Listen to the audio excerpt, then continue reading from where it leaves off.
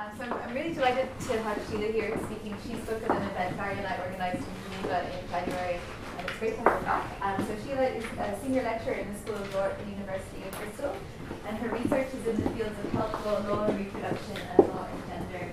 And she's going to speak to us today about the experience of women in Northern Ireland travelling to England to access abortion care. So stigma and shame around abortion. Okay, so I'm going to speak to you today about some research I'm undertaking with Mary Fox, who's a professor at the University of Birmingham. And what we're doing is looking into the experiences of women in Northern Ireland who are travelling to access abortion services. The study we're undertaking is empirical in that there's a survey element and then also interviews, but it's not meant to be across the board representative. What we're trying to do is elicit narratives from women about their experiences and see how that fits some existing frames around access to abortion services. And in particular, we're drawing on Marcia Inhorn's account of reproductive exile and see how this fits in the abortion case with regard to women in Northern Ireland. So this first stage is an online survey which is still ongoing, so if you know anyone who fits the criteria, who has travelled from Northern Ireland to England to access abortion services, please tell them to come and fill in the survey if they are willing. The survey will finish at the end of October, and then early in the new year we hope to undertake interviews with the women who have completed the surveys and have consented to being interviewed. The key things that we were looking into were the impact of travelling to access services, and funding restrictions. And the reason for that is the trigger for us to begin to look at this was a case of A&B versus Secretary of State for Health, which I'll speak about in a little bit more detail later in the presentation. But two of the key issues in that case, it's a teenage girl who has to travel to access service and then has to pay in England, because women in Northern Ireland aren't just don't face just legal restrictions in Northern Ireland. If they travel to the other parts of the UK, they can't access NHS services. So they have to access services privately. Okay, but the starting point for our inquiry is the understanding of abortion as a social fact. So the idea that abortion just has always existed. There are many, many accounts of it historically, and women will take very clear steps to access services. So if women are pregnant and don't want to be, and there's a long history of them taking steps that include endangering their own lives in order to access service. A graphic example of this, so the 11th of October marked the anniversary of Roe and Wade, and New York magazine ran stories from clinicians who provided both pre and post Roe, so the first abortion providers is the title of the story. And one woman recounted a teenager who appeared for a service in 1966. This is when her procedure took place. And at the end of the procedure, the young girl turned to her and said, "So when do you get the ball?" And she said, what are you talking about? And she said, "The ball, they told me you'd put a ball inside my uterus with spikes in it and spin it around, and that's what the procedure would entail." And she's looking at this girl and she's saying, imagine being in a position that you think that's what's ahead of you, but you're still prepared to take that step to access service. So that's the idea of abortion as a social fact and something that women do access and will endanger their own lives to access. So this is from Greenwood and Young, but there are other surveys that detail, or other studies that detail the range of ways in which women have endangered their own health and lives in order to access abortion services. So what is the current reality of abortion in Northern Ireland? If you're pregnant in Northern Ireland and don't want to be, and are in a position to do so, you can travel, but of course there are many women who won't be able to travel for reasons of funding, because they don't have visas, they don't have passports, they may have existing children that they can't arrange alternative care for. There are many reasons why you mightn't be able to travel. So if you can't travel, you either continue with the pregnancy. So this is where we get this a campaigning discourse of late that parenting should be parenting by choice rather than parenting by being forced. Or you can access services online. So you can go to womenhelp.org or Women on Waves, and you can order abortion pills online, and there's evidence of that happening. So that's the current reality of abortion in Northern Ireland, and we're interested in the group here who are travelling. So the women who are travelling primarily to England to access services. Abortion in Northern Ireland has been subject to sustained and intense criticism of late. So Audrey Simpson has recently stepped down as director of the Family Planning Association and was reflecting on her experience and the changes in the discourses.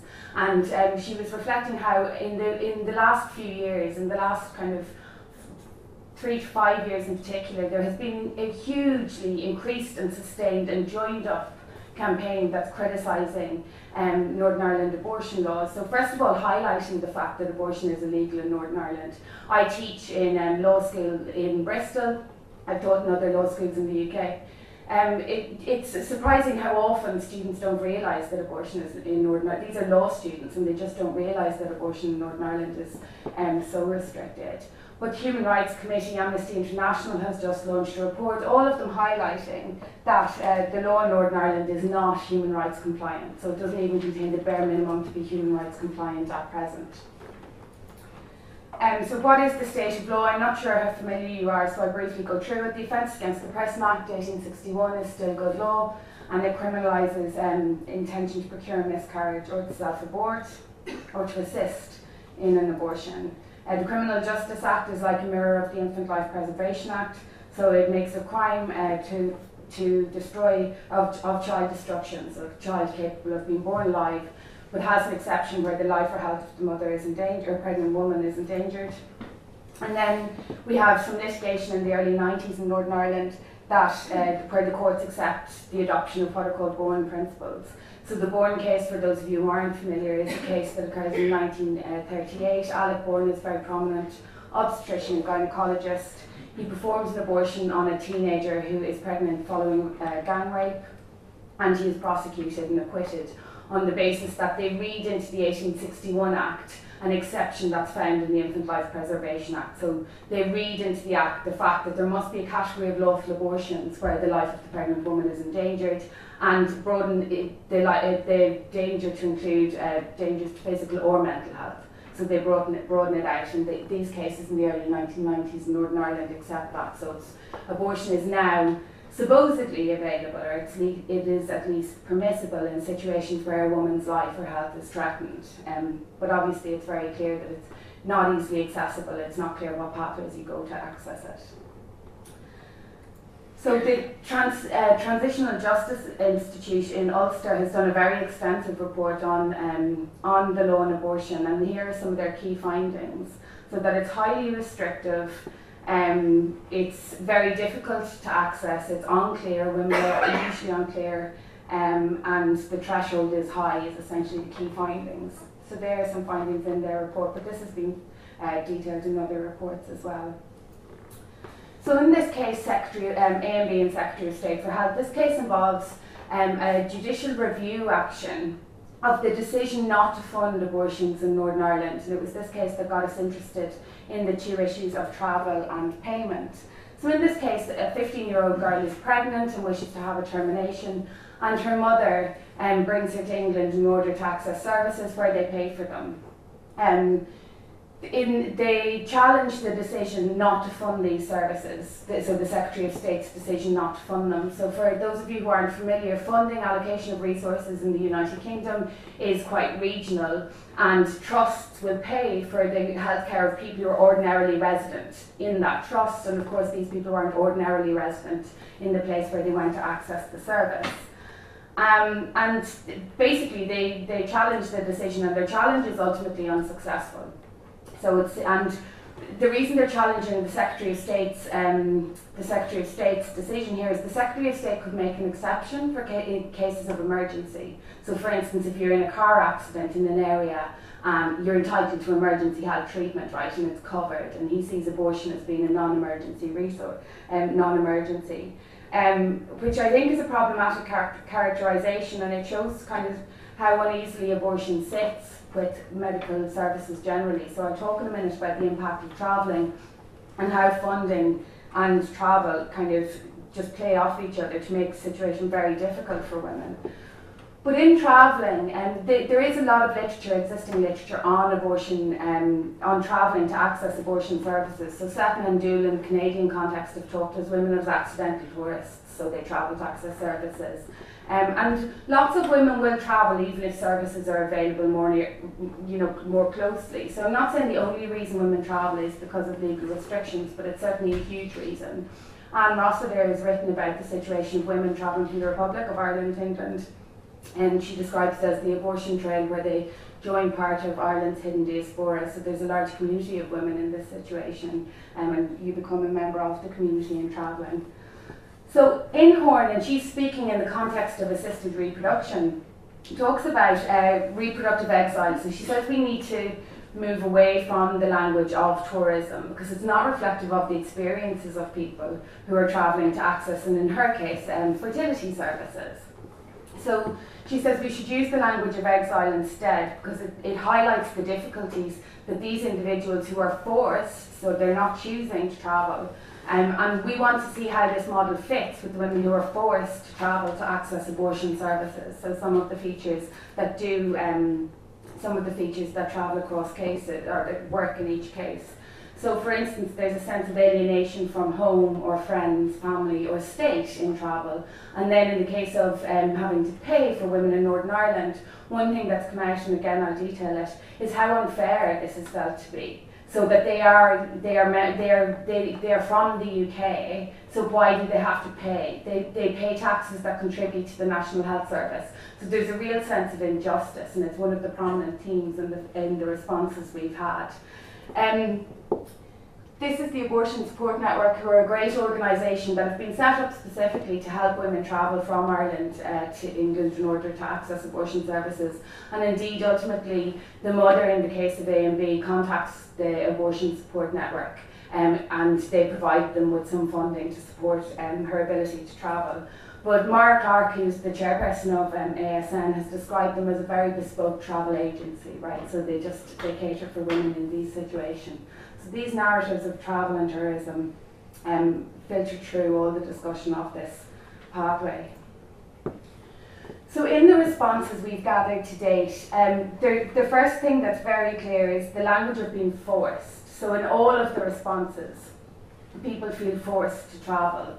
So there's a certainty about the decision. Many of them open in their responses that they were certain they would have a termination, but it was being forced to travel. So they don't see it as a choice to travel, they see it as something they were forced to do.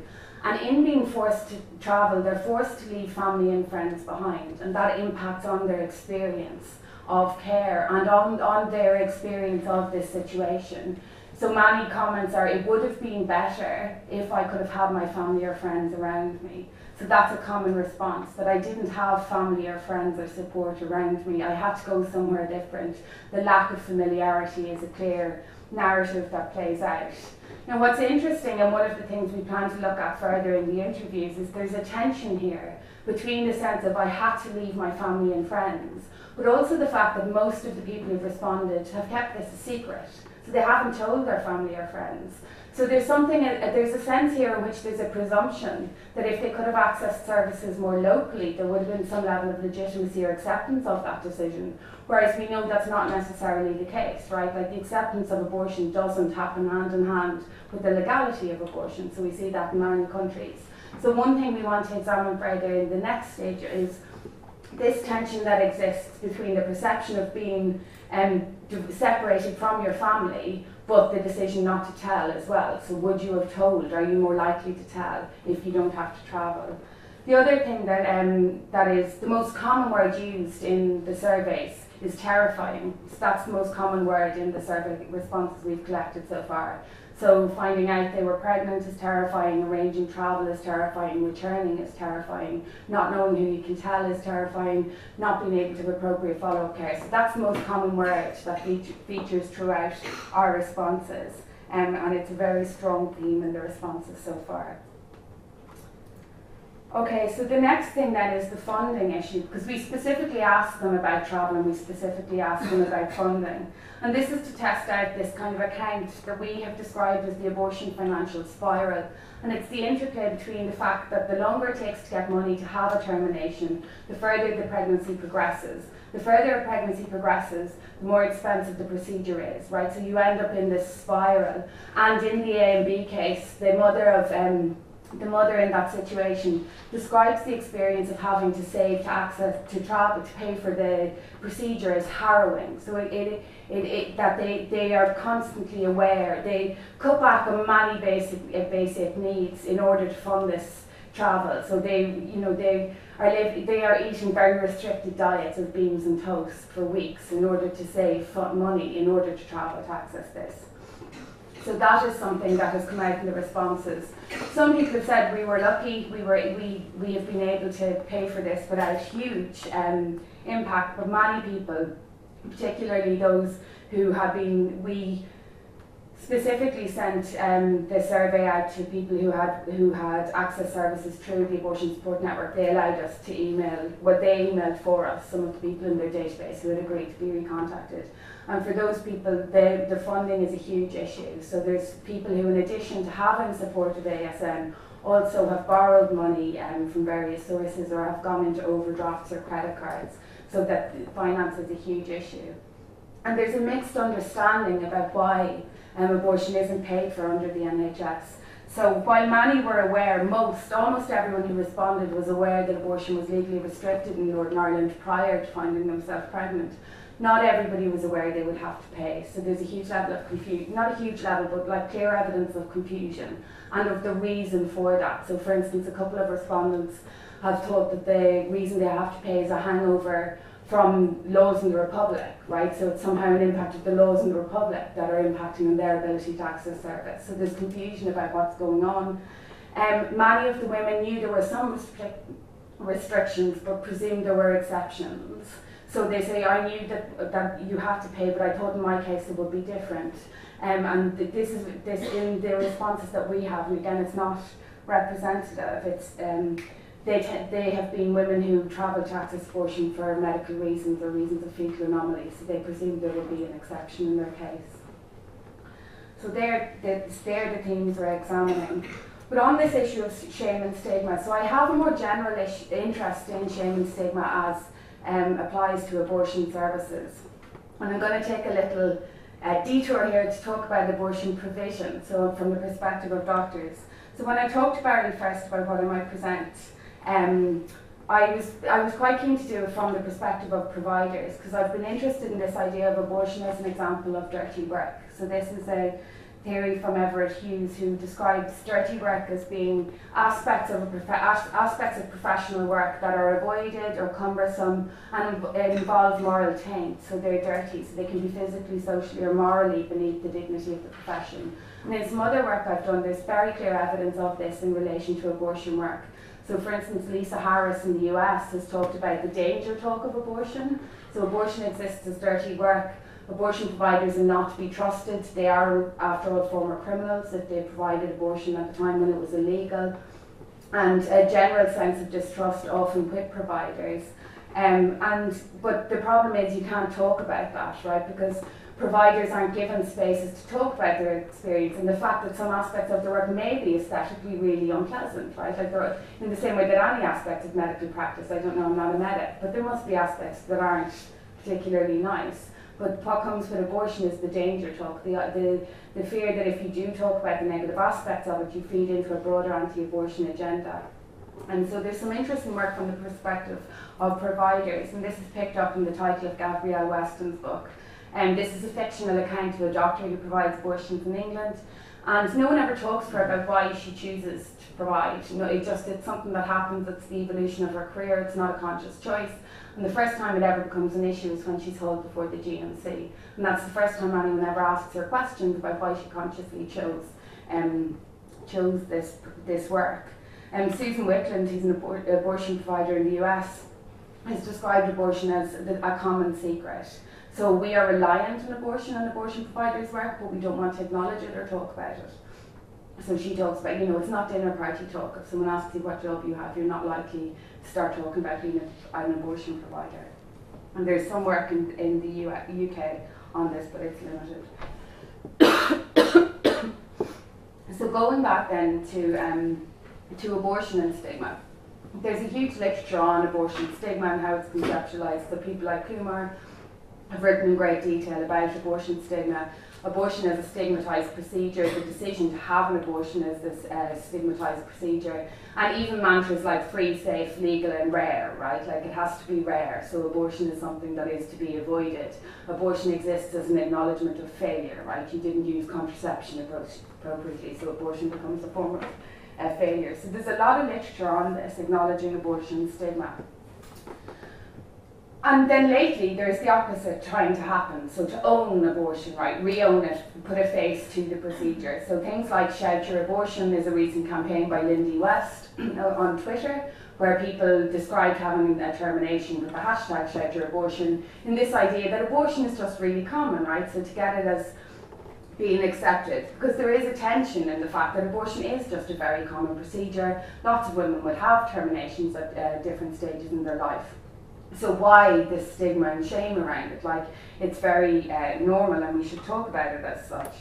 And Carol Sanger has suggested that if we can get more people to talk about it, to be a face for abortion, and there'll be a trickle-up effect, right? So more people will talk about it and that'll lead to law reform because there'll be more liberalisation. And as more people talk about it, it becomes more accepted and it's rolled into one. Whether that will be, and then you've things like the 1 in 3 campaign. There's lots of campaigns that are about telling your abortion story, putting a face to abortion provision. But notwithstanding these efforts to re-own abortion, people like Tara Flynn speaking in the press, or Roisin Ingle, it's still something that's felt to be stigmatised or secret of some sort. So, and this is certainly something that's evidenced in the responses that we had. So people didn't largely, I think actually with one exception, people only told one friend or a partner or a parent. So like one other person seemed to be just a common thing. I told one person and it was X. Seems to have been a common response. Another thing that comes out in this stigma and stigmatisation is stigmatisation of certain sorts of abortions, so abortion for particular reasons, and that there's a hierarchy of reasons.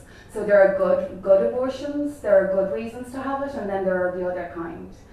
So commonly in campaigns it's seen as abortion for reasons of fetal anomaly, rape, incest, threats to health and threats to life are good reasons, and then you avoid discussing the more mundane cases of where women just don't want to be pregnant, right? Like that's their reason for having a termination. And that certainly comes out in some of the surveys where the decision to have a termination is qualified. Like, I am not pro-abortion. My case is different. It's a particular sort of difference. And this fits with broader hierarchies of reasons for having an abortion. In abortion literature, there's this idea of double discourses. So that's where politicians will often say, personally I'm opposed, but I think it should be legal, right? So like double talk and double discourses, and that comes out. So I'm not pro-abortion, but I made this decision.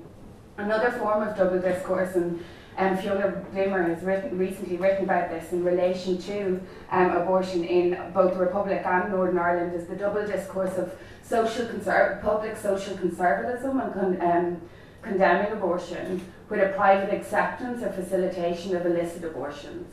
So this is where you get a public, like, no, this is terrible, but in fact we will facilitate illicit services. And that certainly comes out a little bit as well, but is a broader issue, I think, related. The final way in which stigma and shame is just huge here is the impact of criminalisation. So you're talking about the criminal law here, that's what regulates abortion in Northern Ireland, and that certainly has a stigmatising, is stigmatising, and many women feel it's stigmatising. So they feel stigmatised by the fact they are a criminal, right? So in doing this, they are acting criminally. So Amnesty have the not a criminal hashtag, right? So that women in these positions shouldn't be a criminal.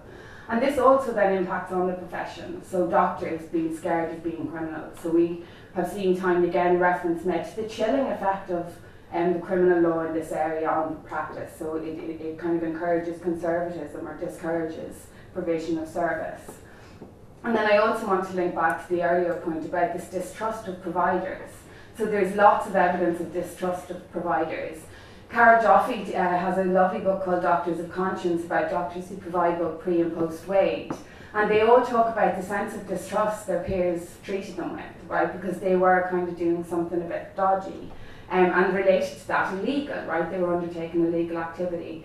In BPAS there was a witness seminar, and BPAS has subsequently published an account of this, of those involved in the Abortion Law Reform Association and the campaign for the Abortion Act. And again, we get this distrust of providers. So Malcolm Potts talks about why he was picked to be a kind of figurehead for the Abortion Law Reform Association, and one of the reasons is because he couldn't be tainted with previous provision, and in particular he couldn't be tainted as someone who had provided for money. So he's a very recent graduate, very young, and they pick him because he isn't associated with provision. And then he talks about people who had provided, had much more experience, but being sidelined because they were treated with distrust because of the decisions they had made. So criminal law here does have a stigmatising effect both on women and on clinicians. And of course it's not that it's criminal law applied equally, right? It's targeted prosecution.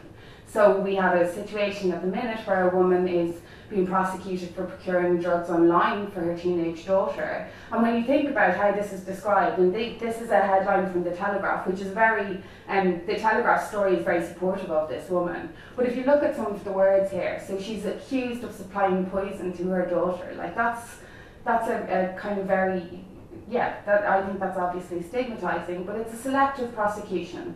So 203 people signed a letter saying we ourselves have taken abortion drugs or gotten them for friends. They haven't been prosecuted, right? So this selective prosecution, that different people can be more vulnerable to prosecution in this area is problematic. And I don't have time to talk about the Department of Justice consultation, except to say that it's kind of disappointing, perhaps unsurprisingly so.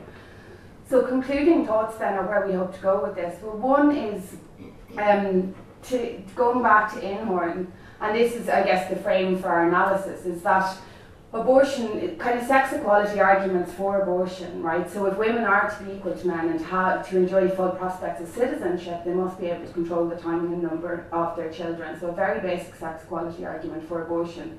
And exile seems to work as a frame for us in that way, because it talks about the restrictions on your citizenship, your alienation from the state or from a nation.